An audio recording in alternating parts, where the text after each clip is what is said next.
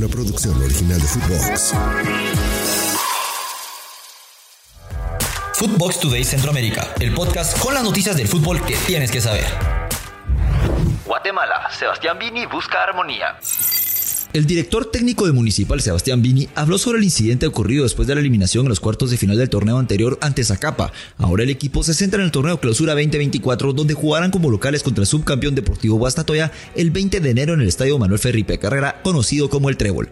Bini abordó la presión de la afición explicando la exigencia que es mayor en equipos grandes, pero la ven como una motivación. Respecto a un altercado anterior, Bini aclaró un video en el que realizó gestos hacia el público tras eliminación, señalando que los gestos no fue contra la afición.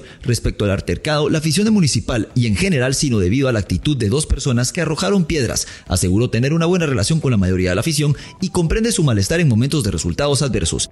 Bini también reconoció el malestar de la afición por los resultados recientes en el estadio local y destacó la necesidad de ganar para alegrar a los seguidores. Además, opinó sobre las mejoras en la junta directiva, que está trabajando para hacer el lugar más cómodo, aunque reconoció que se debe avanzar gradualmente en las remodelaciones. Antes de continuar con nuestras notas, los invito a que vayan y le den seguir a Footbox Today Centroamérica. Escríbanos qué les pareció este episodio y nos califiquen con 5 estrellas. El Salvador, primer día de Dóniga. El primer día de David Dóniga al mando de la selección de El Salvador fue comparado con el inicio de clases, con jugadores atentos a las indicaciones del nuevo entrenador, donde Dóniga, el nuevo director técnico español, asumió el cargo después de la renuncia de Rubén de la Barrera y se está preparando para los próximos partidos contra el Inter Miami en enero y Costa Rica en febrero. El cuerpo técnico renovado incluye figuras como Ernesto de la O, Fernando Tiriano y Francisco Hernández como asistentes técnicos y José Peñarroja como preparador de porteros. También se destacó la presencia de conocidos en el ámbito nacional como Juan Cortés y Álvaro Misael Alfaro. En el entrenamiento participaron jugadores de diversas edades, desde jóvenes como Andrés Rivas hasta veteranos como Darwin Seren y Nelson Bonilla. El ambiente fue positivo, con sonrisas desde la llegada del equipo, donde Dóniga dirigió una charla y luego llevó a cabo un entrenamiento que incluyó calentamientos intensos y juegos de posesión de balón supervisados por él y Juan Cortés. El día concluyó con un partido de interés cuadras, al cual no se le permitió acceso a los medios de comunicación. En resumen, el primer día de Dóniga al frente de la selección nacional estuvo marcado por un ambiente optimista y una mezcla de experiencia y juventud en el equipo. Honduras, Denil Maldonado, nuevo legionario.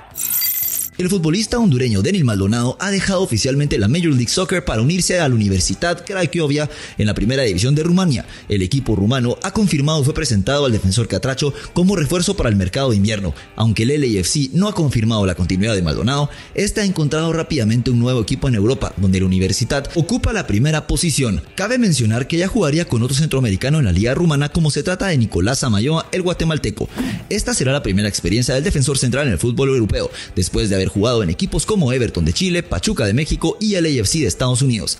Maldonado se convierte como en el cuarto hondureño en jugar en Rumania, siguiendo los pasos de Carlos Costri, Edgar Álvarez y Randy Diamond. El contrato con los Leones es por un año con opción a compra definitiva y Maldonado usará el dorsal número 3.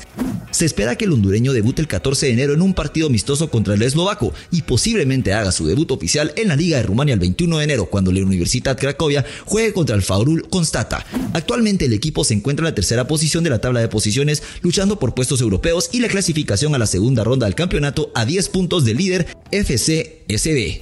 Hacemos una breve pausa y los invito a que escuchen nuestros otros podcasts de Nación Footbox Centroamérica, Footbox Guatemala todos los lunes, Footbox Honduras todos los martes, Archivo Chapín todos los jueves y Tribuna Mixta todos los viernes en todas nuestras plataformas de audio. Panamá, Rafael Águila a China. Rafael Águila se une a la lista de jugadores que dejarán el Club Atlético Independiente en la próxima temporada, según confirmó su director técnico Franklin Narváez. El equipo ya ha perdido a jugadores importantes como Jorge Serrano, Carlos Small y Anthony Stewart. Águila, el capitán del equipo y mediocampista, era objetivo de interés de clubes como Olimpia y Motagua, pero las negociaciones no se concretaron y ahora se espera que firme con un equipo de segunda división en China. El director técnico expresó su alegría por el crecimiento de Águila y señaló que será difícil llenar el espacio que dejará en el mediocampo de los vikingos. Narváez mencionó que buscarán jugadores de las reservas y traerán a alguien para suplantar la posición. Rafael Águila, de 26 años, tuvo un destacado rendimiento el pasado 2023, mostrando habilidades como organización en el campo, pases precisos y capacidad para sumarse al ataque con su buena pegada. Durante una gira por Asia con la selección de Panamá, Águila llamó la atención al marcar un gol contra el Qingdao Yan'u. El movimiento a la Liga China se considera un paso significativo en su carrera futbolística. Hasta aquí llegamos con la información por hoy. Soy Andy Cruz Batres y volvemos mañana con más aquí en Footbox Today Centroamérica. Footbox Today Centroamérica. Una producción original de Footbox.